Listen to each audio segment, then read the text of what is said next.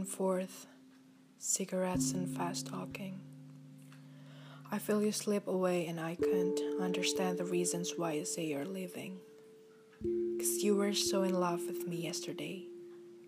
Make It Hurt, inspired by Lani's Let Me Know, written by Haru.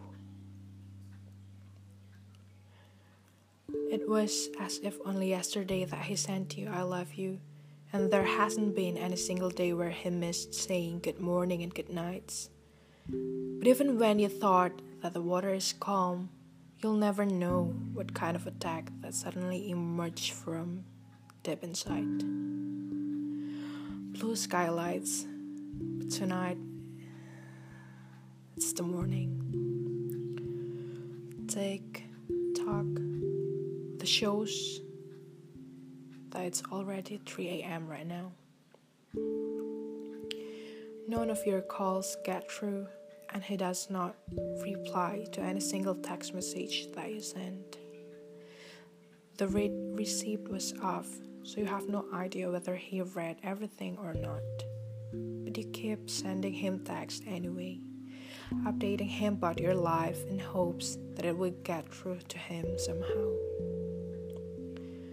There's a little glimmer of hope that you keep inside you, wishing that he would suddenly skim through everything with a smile on his face. He probably wanted to text you back as gladly, or at least you wished he was. But as a matter of fact, you could only assume and hoped. No one really knows what he's thinking. Even when you dated him for a while, you could never really figure him out. And how are you going to read his mind when you're now apart?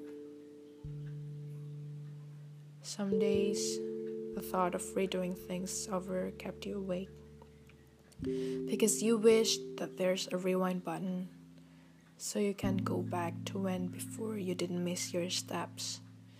Perhaps then you'll figure things out better. Perhaps then you can prevent the catalyst.